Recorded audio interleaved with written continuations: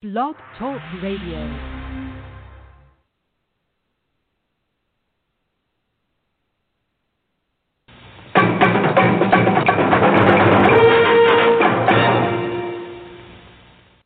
Well, Mike Ditka's in the building, but we're going to have to take over unless he gets here very quickly.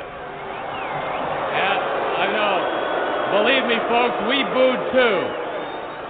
Okay, you ready?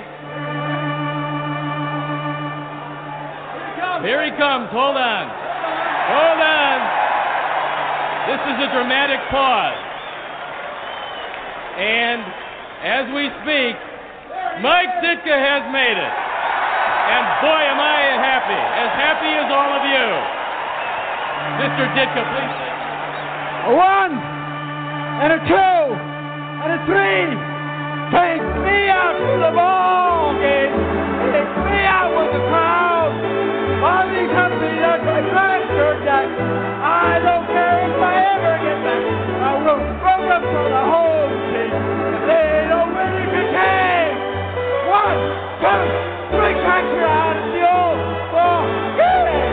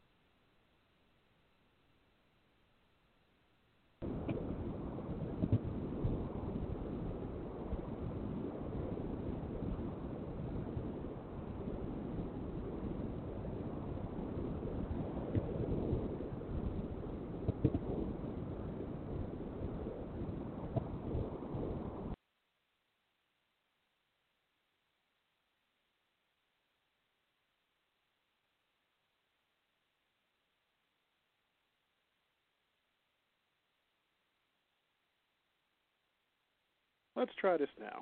Can you hear me? Hey, there you are. I hear you now. Now you hear me. Yes, I was like the wonderful I was world about of... ready to do the show on my own, but then I thought that would be rude. Yeah. Oh, the wonderful gremlins that are with radio. Gotta love it. We've come prepared. Oh, Lordy. Welcome to this Friday night. Yeah, things, it's live radio. No one knows, but yes, the wonderful folks at Blog Talk Radio, they love me. Somebody there is some money back for tonight. That's what you get for owing people money. I know, right?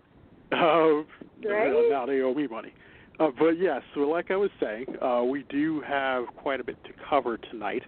We'll get it all in. Actually, I don't even think we had more of probably like 45 minutes, but that just actually bought us a little time. And across, it seems, where everybody is at tonight, it's actually getting a little bit warmer out this weekend, so you definitely want to be careful with that. I know here in the Midwest and in some parts of the South, due to be a little humid this weekend, so please, folks, hydrate. Hydrate. Yes. I know, too, one of the other things that is going on was the fact that today I kind of went out to the store. Now, one thing I think I've noticed is there have been some people now, I think, are getting a tad lax with mask. One gentleman, and I was kind of surprised, he entered into the store, and he had his mask down as he was having a phone conversation, and they kind of had to remind him to put it on. Other person in the store said it was hot. They couldn't breathe. I was like, well, you definitely don't want to be out in this humidity shopping. But the other thing that I noticed at the stores, and I'm not sure if it's happening where you're at, because of the coin shortage, a lot of stores now have been asking people to either pay exact change or if they use their debit or credit card. Sign of the times, and I think even then, normally you can hear like a bunch of change as the person in the store is kind of like going through the cash register. But today it seemed like they were a little short on change. I felt kind of bad because I did forget to bring my change. But yeah, with this change shortage, it's pretty serious now. A lot of stores are either putting it on a card or they are asking you to donate that extra change to maybe some program that hungry. Have you started noticing that in some of the stores out that way? Not out here, but you have to remember we're a gambling society, so we have a bunch of change anyway. I have seen the signs go up that places prefer that you pay with a card. That way they don't have to touch any of your money and there's no transfer and all that other stuff. But the first thing I think is money is dirty to begin with, so it's not any more or less transfer of growth. That growth has always been there. But yeah, right now, not so much, but I know that people are starting to talk about it, so it's not a surprise. Wow. So yeah, it is some things kind of going on there. I'm pretty sure you folks will start to notice it here within the next few weeks. A lot of stores now kind of going to pretty much a cashless society in a way. I mean, you can still use it, but just don't anticipate that a lot of stores are going to be, like, happy to see you using. I mean, because we all just, let's admit it, we've come to a society now. What the sad thing is that I don't even see $5 bills that much anymore. It's kind of like a lost art. I don't see a lot of $5. I see 10s. I'll see 1s. A lot of 20s because that's what the standard issue rate of ATMs are. And I kind of miss the days, too, where ATMs kind of gave out, like, different denominations. And if you were that struggling college student and you had $15 left in your account, go and pull out at least 10. See, that's the funny thing. Out here, we still have those ATMs that have, and you can actually choose the denomination of bills that comes out. It'll tell you these are the denominations that we're going to give you. If you want to change that, like, touch this button. So we still have those. I wish that would be, like, universal. Because, a lot of places don't, if you get an ATM to spew out, $40, of course it's going to be in 220s, and sometimes that might be too big of a bill for where you might be going, because if you're only spending like a couple of bucks, I mean, you give that 20, don't be shocked if you get back 18 ones and look like you're headed toward a strip club. So right, and what if you're trying to put like 25 in a birthday card, for example, and you have to get change. Now you have to go to a gas station and buy a pack of gum so that you can break a 20. And that's awful. Yes. Times have changed. Definitely have changed. But one of the big stories that's been going on this week, we're going to lightly dip into this one, but the big thing that everyone has been talking about, no matter where you live, and I've seen it all over the news, and now it's gotten to a point because, yes, we are headed into the next few weeks, the month of August. And with that, already we're talking about students who are going back to school.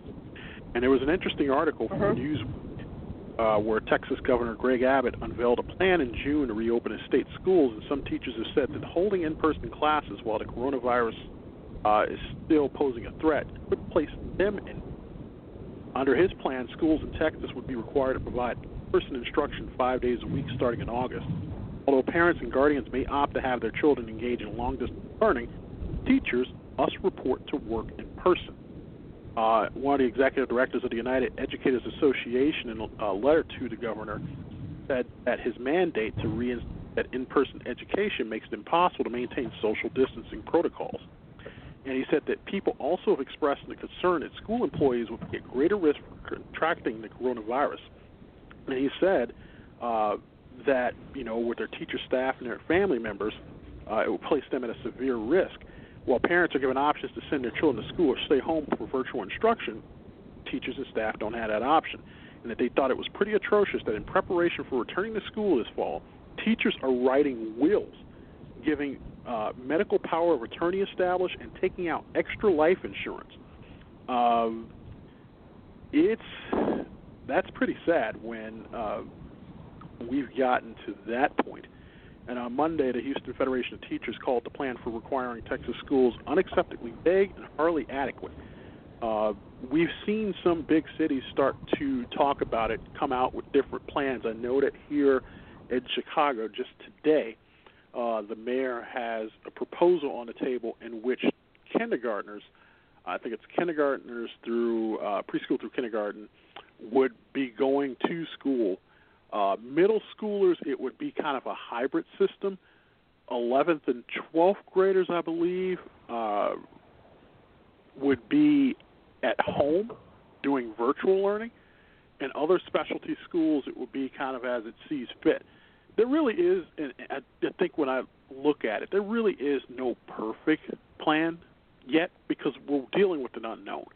And I watched a news report on a private school that's already started, and I think it was in New Jersey or something like that, where they had the children, the parents had to drop them off in the morning. They could not come in with them, so they had to drop them off like so many feet away. Kids go into the school.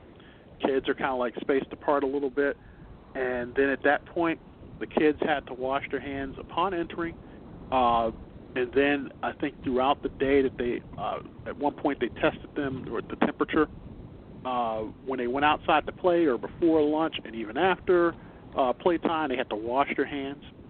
And then when the parents picked them up, they couldn't like be there. They had to kind of like be far away, and they had to come and pick them up. And you know, it was really like just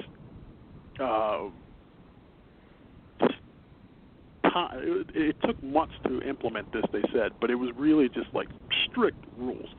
And that's not going to work for everywhere. And we, you know, being honest here. But looking at this, to the fact that where somebody is literally writing a will and getting power of attorney, I mean, do you think at this point that there's going to be like some type of, I don't know, like some type of system that's going to be fair or that's going to work? Oh, gosh, no. I mean, as much as I would love to be able to say, yeah, we can come up with something that would work, not every system is going to work for every child or parent or situation, unfortunately.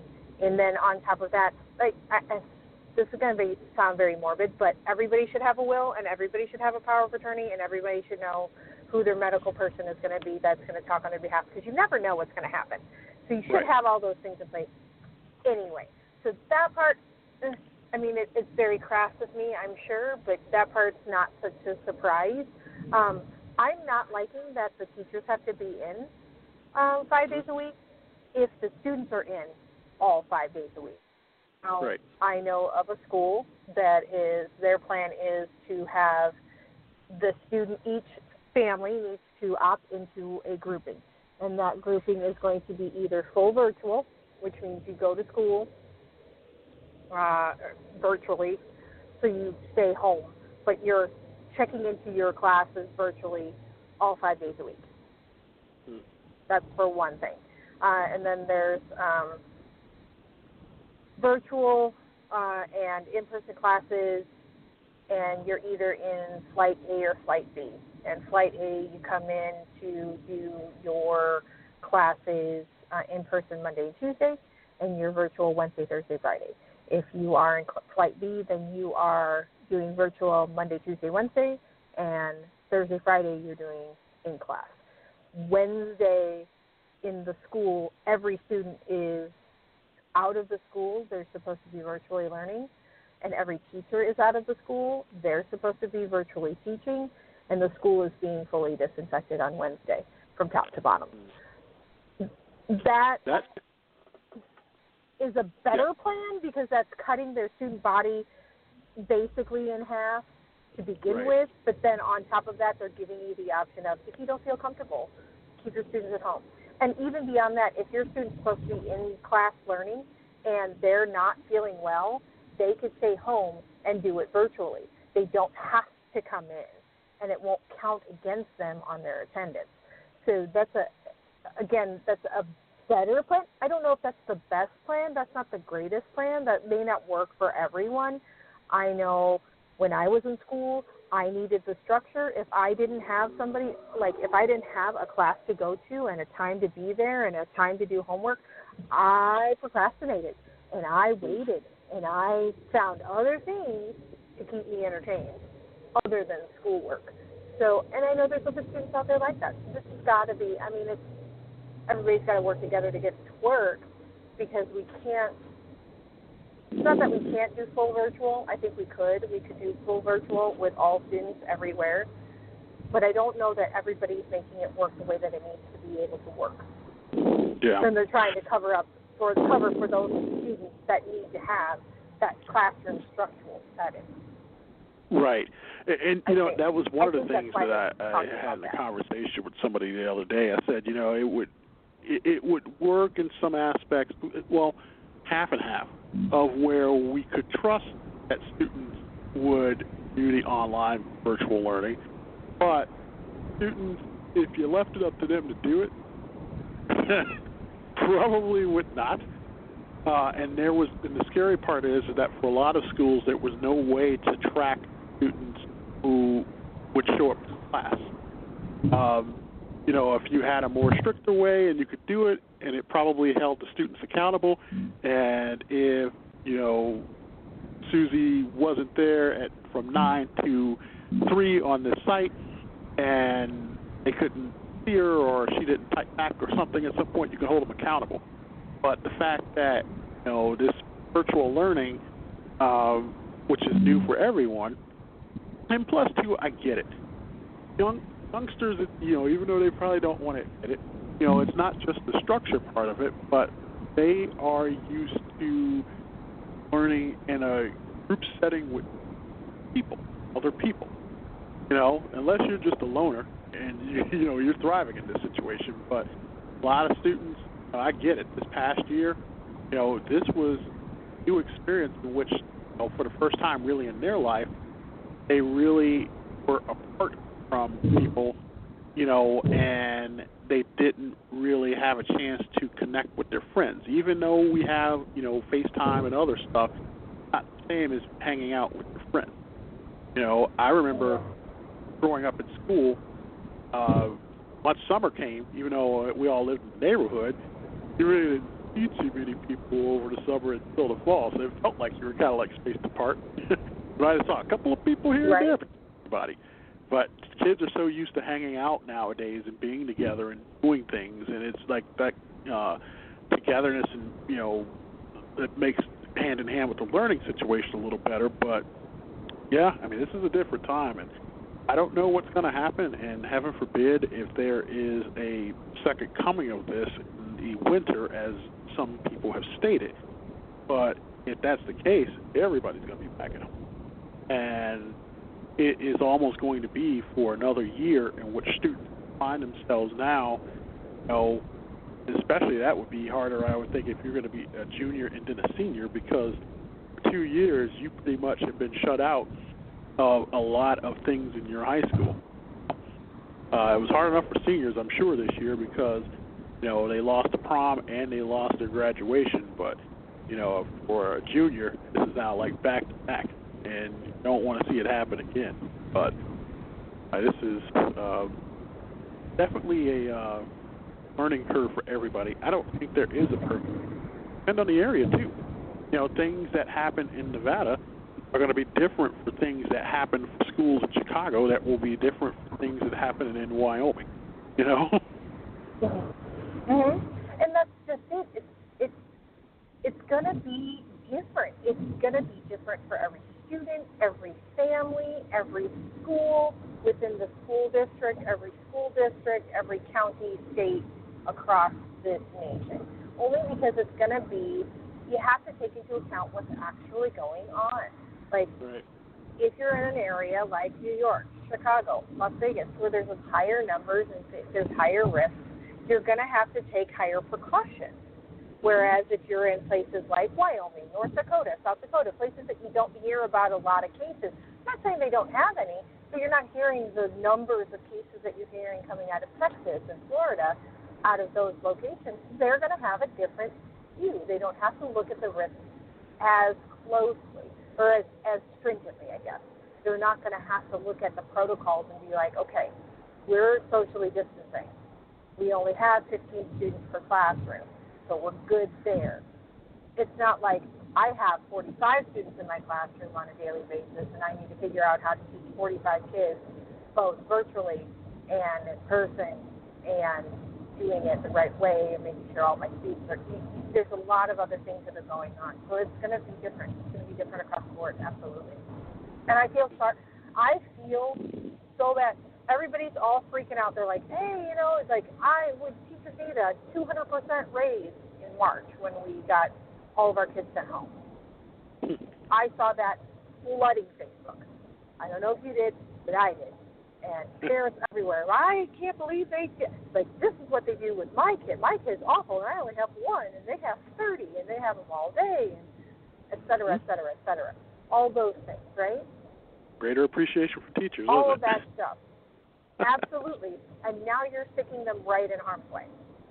Mm-hmm. Because you want your kids to be in school, which, again, some kids need that. Some kids need the socialization. Some kids need to be able to see other people. Some kids do well in a group setting. Some people need the structure. Those kids, you're sending them to school, so you're putting your teachers in harm's way, and you are like, you have to do it with the budget shortfall that everybody is going through right now. Mm-hmm. Some harder than others, but definitely everyone's going through. Mm-hmm. And it's going to be tough.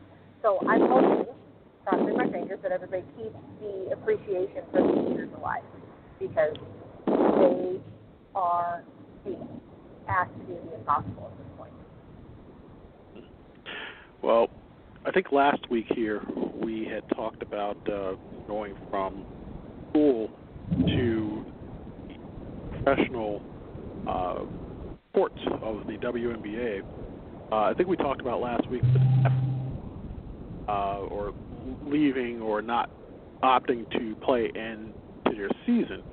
And I know, as a Chicagoan, Elena Deladon, who now plays with the Washington Mystics, this one kind of, I don't know how to really feel about this one, because I feel bad for her, and at the same time, it's kind of like, but she said on Monday that the WNBA denied her request to opt out of the 2020 WNBA season. The decision is at odds with the advice she received from her own personal physician, ESPN's John Barr and Sarah Spain. Monday's decision came from a panel of medical directors appointed jointly by the WNBA and the Players Association. Deladon told ESPN in a statement that the independent panel of doctors the league appointed to review those high-risk cases have advised that I'm not high risk and should be permitted to play in the bubble. He says, I love my team, and we have an unbelievable season last year, and I want to play, but the question is whether or not the WNBA bubble is safe for her.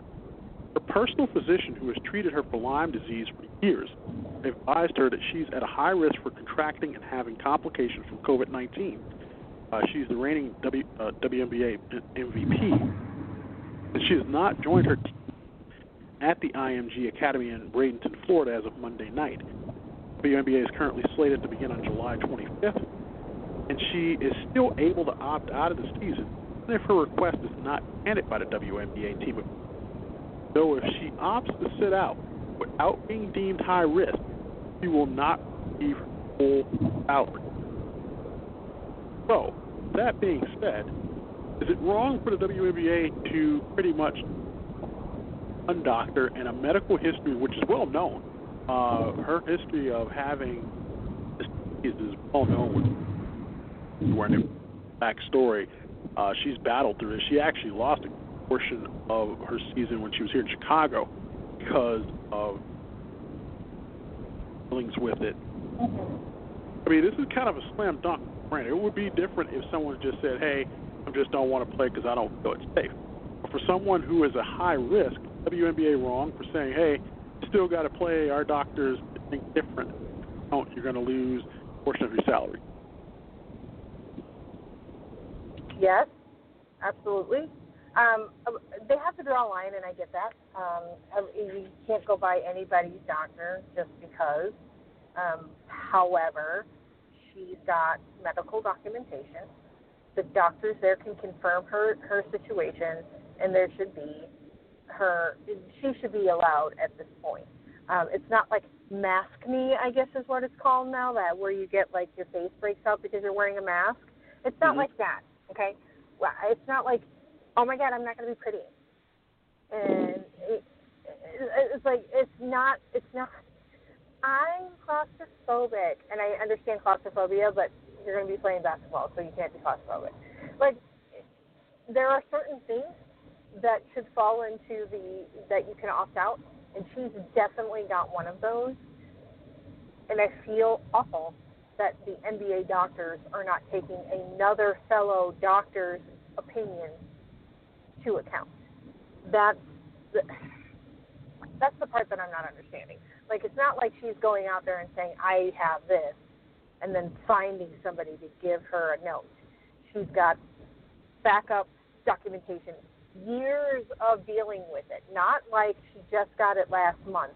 She's been dealing with this since she was at a different team. You see where I'm going? It's like, come on, at this point.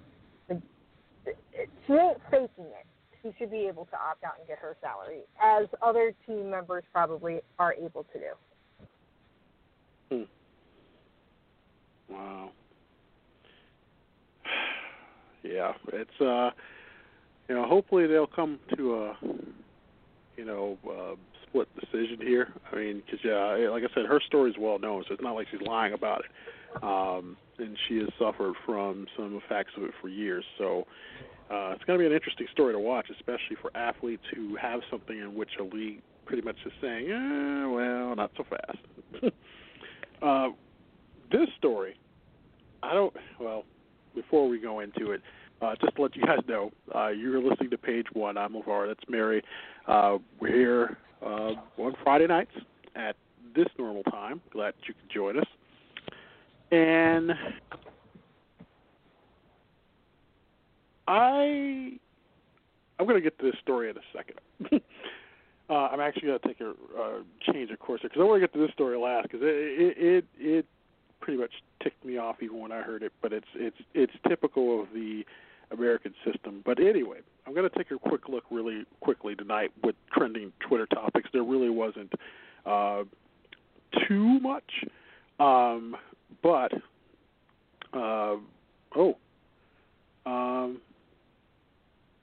kind of taking a look here, and I do believe, and if you could bear with me for a second, it looks like we have a little bit of breaking news here.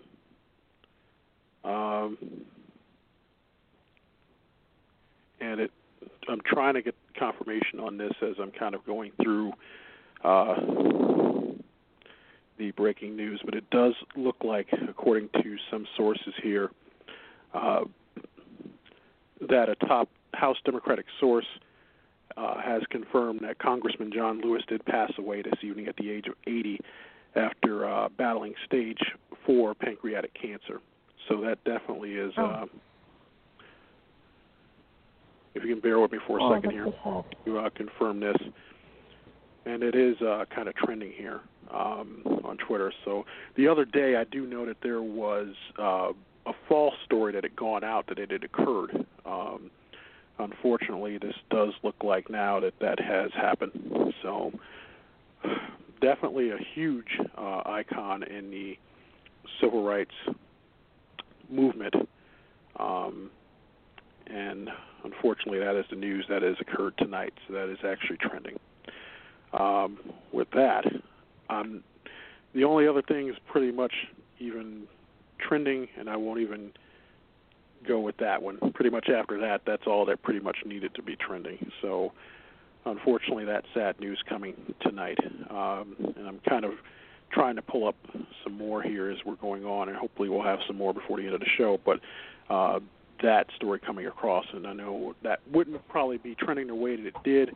It did, unfortunately, for a few moments, and this is so sad. And this is the thing about news. that I think that kind of upsets me is that everybody's always looking to be the first. And I know people are like, well, you're just a blogger. I will tell you, my degree is in journalism. And some of the things that I have learned is that if you are going to go with a story, and it's just a simple rule, is that you want to make sure that the story is at least in your heart or mind of minds is correct and you've done your research and your homework. And the other day, the story was trending, and it trended earlier because someone felt that based off of some things that they had heard or misheard, that they felt the need to pretty much report it. And they stuck with the story, and people pretty much let that person have it, rightfully so. The thing is that I didn't even see a retraction. I didn't even see, we were wrong and we apologize. It's not the first time it's happened. It won't be the last time, sadly, it's happened. I remember when Michael Jackson passed away, man, how long has it been now? This has almost been like 11 years ago that a lot of news operations were trying to be the first to report his passing. And I know that TMZ gets a lot of things. It was just like on the day that Kobe Bryant passed away. ABC News, and I remember watching it, one of the reporters who later was suspended had reported that Kobe and his entire family was on the flight, or it was something to the point of like his entire family or all of his daughters, which was not true. And a case to try and get the rush to a story and getting it out there, and then the whole thing with Rick Fox for a while. People thought Rick Fox was on that flight, and it was wrong. And I was like, we can't get our story straight? Yeah, I don't know. It amazes me every time, and I don't get it. But yeah, unfortunately, as I'm kind of going through most of this, I don't see any of the major networks yet picking up the story, and I do see a couple of reports kind of leaking out now. But back to the program, and I'm not even after that. I won't even get into the rest of Twitter. I mean, that pretty much is the main part of Twitter tonight. But I'll get to the other story. And it was actually one that I don't know. I guess it speaks volumes about the way that society is kind of now. If you remember the story of a California woman who took to social media to criticize a Starbucks barista for refusing to serve her because she didn't have on a mask, that barista wound up getting $100,000 in donations. Now that customer wants half of that money, and she's threatening to sue to get it. Amber Giles says she posted a photo of barista Lenine Gutierrez after she asked her to wear a mask at Starbucks. The caption read, "Meet Lenine from Starbucks who refused to serve me because I'm not wearing a mask. Next time I'll wait for cops and bring a medical exemption." That post exploded online, and a GoFundMe to raise tip money for Gutierrez surpassed $100,000. Now, Giles claims that she has medical problems preventing her from wearing a mask and that she was discriminated against. She also said she thinks masks are not effective. She said, and quote, "I get shortness of breath, dizziness, and it messes with the heartbeat. And I do have asthma as well, and I do get mask knee, or kind of like acne. So there's several things going on, and not only that, but it doesn't even work."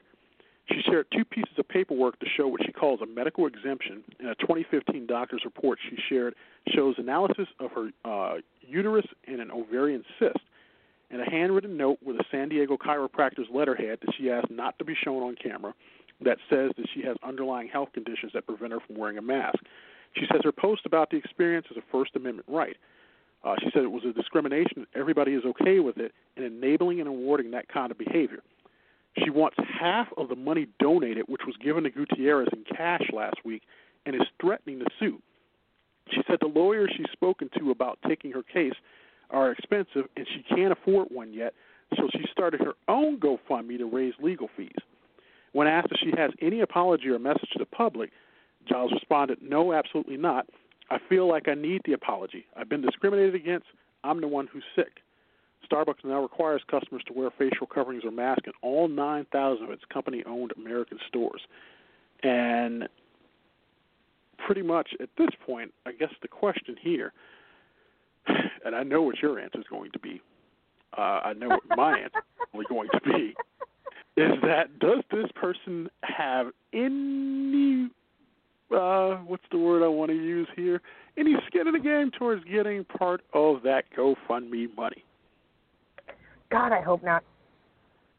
Like, I mean, okay. I don't think she does.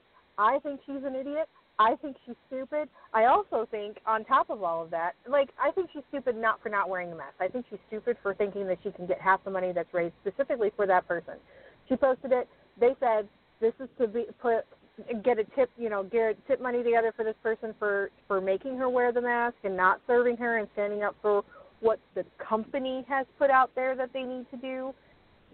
It's her money. It's the barista's money. This woman has alternatives. And this is the one thing that I'm going to say from where, like, this is coming from my experience in my world and what I do on a daily basis, which I'm not going to share here just because whatever. But I work in the public sector and deal with this every day. And I mean every day. All day, every day. If it's a mandate, if it's a store policy, if it's a company policy, if it's a whatever the case may be, where they say you have to wear a mask to come into my establishment and you throw a hissy because you don't want to, they have every right. It is no shirt, no shoes, no business. It's the same principle. If they say to you, you have to have a shirt and shoes on to be able to come into my establishment or I'm going to turn you away, then you better have a shirt and shoes on, or they turn you away. And no matter what happens, when they say that, they have every right to refuse service to you as a business. Starbucks has made it perfectly clear you have to wear a mask to go into their locations. Starbucks also has online ordering, delivery, drive-through. Use an alternative. It's flipping Starbucks, lady. Like, come on. It is not going to kill you to go through the drive-through. That's, sorry, I will get down off my soapbox. No, I am in agreement with you, because the thing is that we've now come to this type of society where, and I think she even alluded to in her post that she did not have money for an attorney, but yet here you are. Demanding money from somebody else. Yeah, demanding money from somebody else that you can pretty much try to, I guess either try to hurt that person even more so because you saw that they were being rewarded for standing up for their principles and rights, especially when it came to their job. And now here you are wanting to, pretty much be like, oh, they're giving her $100,000. So and on top of it, this is the thing that kills me.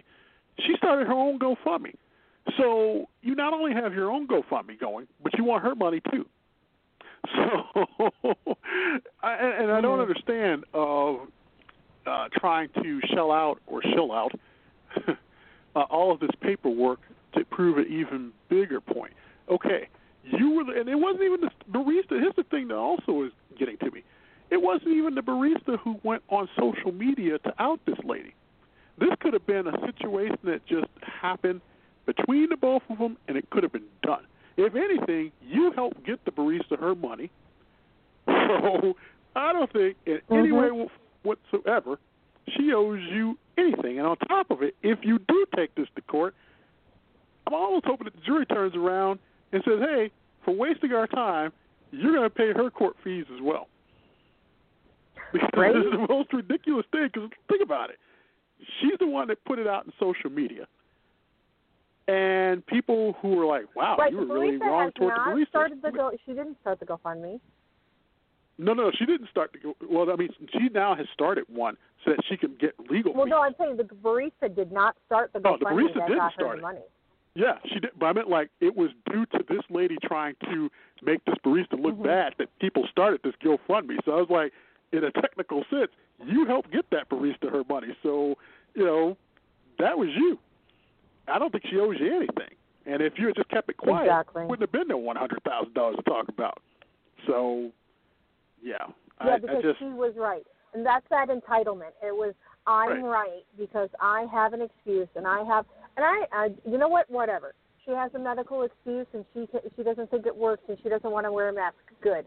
Grand. Wonderful. I'm not saying wear one. I'm not saying don't wear one. I'm saying there are alternatives to being able to get whatever product, service, or what have you without having to break the mandates that are issued by the federal, state, local governments, or by the businesses themselves. There are so many businesses out there. There are people that are running small businesses. That's them. It's them and that's it. Or it's them and their family. Or it's them and that's a handful of employees. And they're doing the best they can to stay open and offer all those services to you by following all the federal, state, and local rules and still keeping themselves safe and still offering you a product or a service and all of these things. And when people are being nasty, and I mean nasty, I've witnessed people throwing slushies, full open slushies at thank God they still have the plexiglass up, but the plexiglass at convenience stores, at the convenience clerks for saying, hey, you need to put on a face covering. Nasty out there. It just, that boggles my mind. When did we become so mean? When did we become so heartless to a fellow human being over something so silly as a face covering? You don't want to wear it? Fine, don't wear it. Be socially distant and don't come in here or use an alternative. There's curbside, there's drive-thrus, there's online ordering. Don't tell me there isn't because I see Amazon packages flying through my neighborhood on a daily basis. So don't sit there and tell me you don't know how to do it. Just don't be nasty to people. I just don't understand it. And then this lady, of course, she thinks that she's right, and now she deserves something. And I'm sorry, no, you don't. You don't deserve anything. If she started a GoFundMe, and if people want to donate to that GoFundMe, that's their right. They can do it. Good on you. If you use that GoFundMe for legal fees, congratulations. If a lawyer, I don't see any lawyer that would take this up in court, but if a lawyer says, sure, I'll take my retainer and try this, does that, fine. But this is so ridiculous. When it was, okay, you have a medical condition, you can't wear a mask, you can't be inside my store, go through the drive-thru. All she had to do was get in her car and go through the drive-thru. All she had to do. All she had to do was say, you know what, F you, and walk out of the store. Wow. Yeah, I was going to ask. I'm boggled on this one.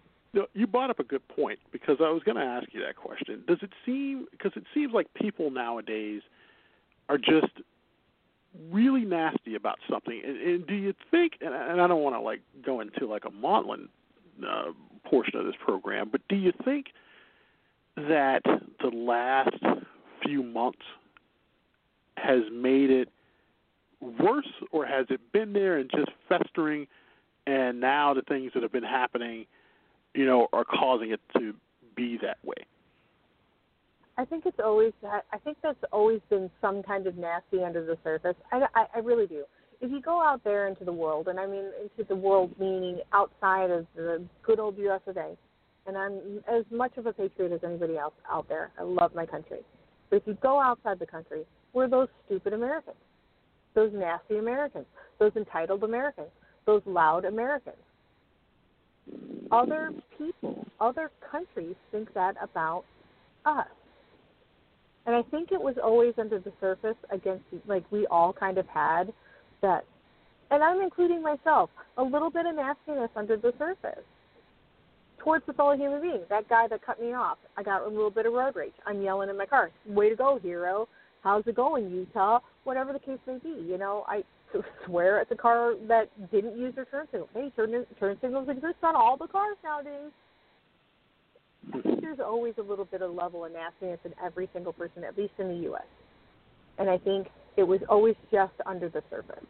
And now you've closed down everything. You've isolated people. You've made them start to get stir crazy, for lack of a better term. And then you're putting restrictions on what they think they shouldn't be restricted on, because we've never been restricted before. It's like taking a spoiled brat, and this is a horrible analogy, but on point. You're taking a spoiled brat that got everything they wanted anytime they wanted, and then you said, no, you can't have it. You're grounded. You're in your room. You put them in their room, and then when you let them out of the room, you said, you still can't have this. And they're throwing a tantrum.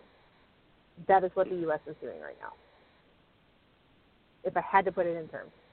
And I'm including myself in that. There's been plenty of times when I've gotten very upset about things, but I have to, as an individual and as a role model for the people that are around me, and as an example to the rest of the United States. And I know that the rest of the United States is not looking at me, but it's, to be that person, I need to stop and check my attitude at the door. I'm not saying don't have your rights or your freedoms, and if that's something you believe in, then by all means do so. But there's a way of doing it without being an asshole. Excuse my language. There's a way of doing it without being a butthead. Yeah, there's definitely a way to do it. And with your permission tonight, my friend, due to the breaking news, I'm going to suspend the rest of the stories that we kind of had, and I'm going to ask you at this time if you had any shout-outs, any closing thoughts this week. On the good side, shout out to the mermaids who are currently taking over my house, and my kid who's got a birthday coming up, happy birthday. Yeah. So, yay! That's on the happy side. On the sad side. Birthday weekend, celebrate. Yeah, I know. Teenagers, right? On the sad side, my condolences and my heartfelt sadness for the loss. It's awful, and I hope that they have the closure that they need, and cancer sucks. I mean, I shaved off my hair for cancer, so it needs to be. I feel bad. My heart goes out to the family. And just in closing tonight, when things like this happen, you really don't have the words. And I've been seeing some things coming across here online, and you'll see a lot of things here over the next few days. And Representative Lewis served about 17 terms in Congress, a lifetime in the struggle for civil rights and equality. I know he once said that he was a longtime advocate of making good trouble. Great quote that was quoted here just a few minutes ago, in which he once said, if you see something that is not right, not fair, not just, you have a moral obligation to do something about it.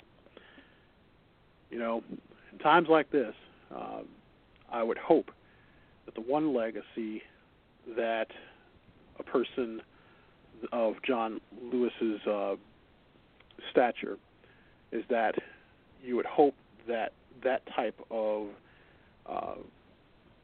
that saying itself lives on in the younger generation.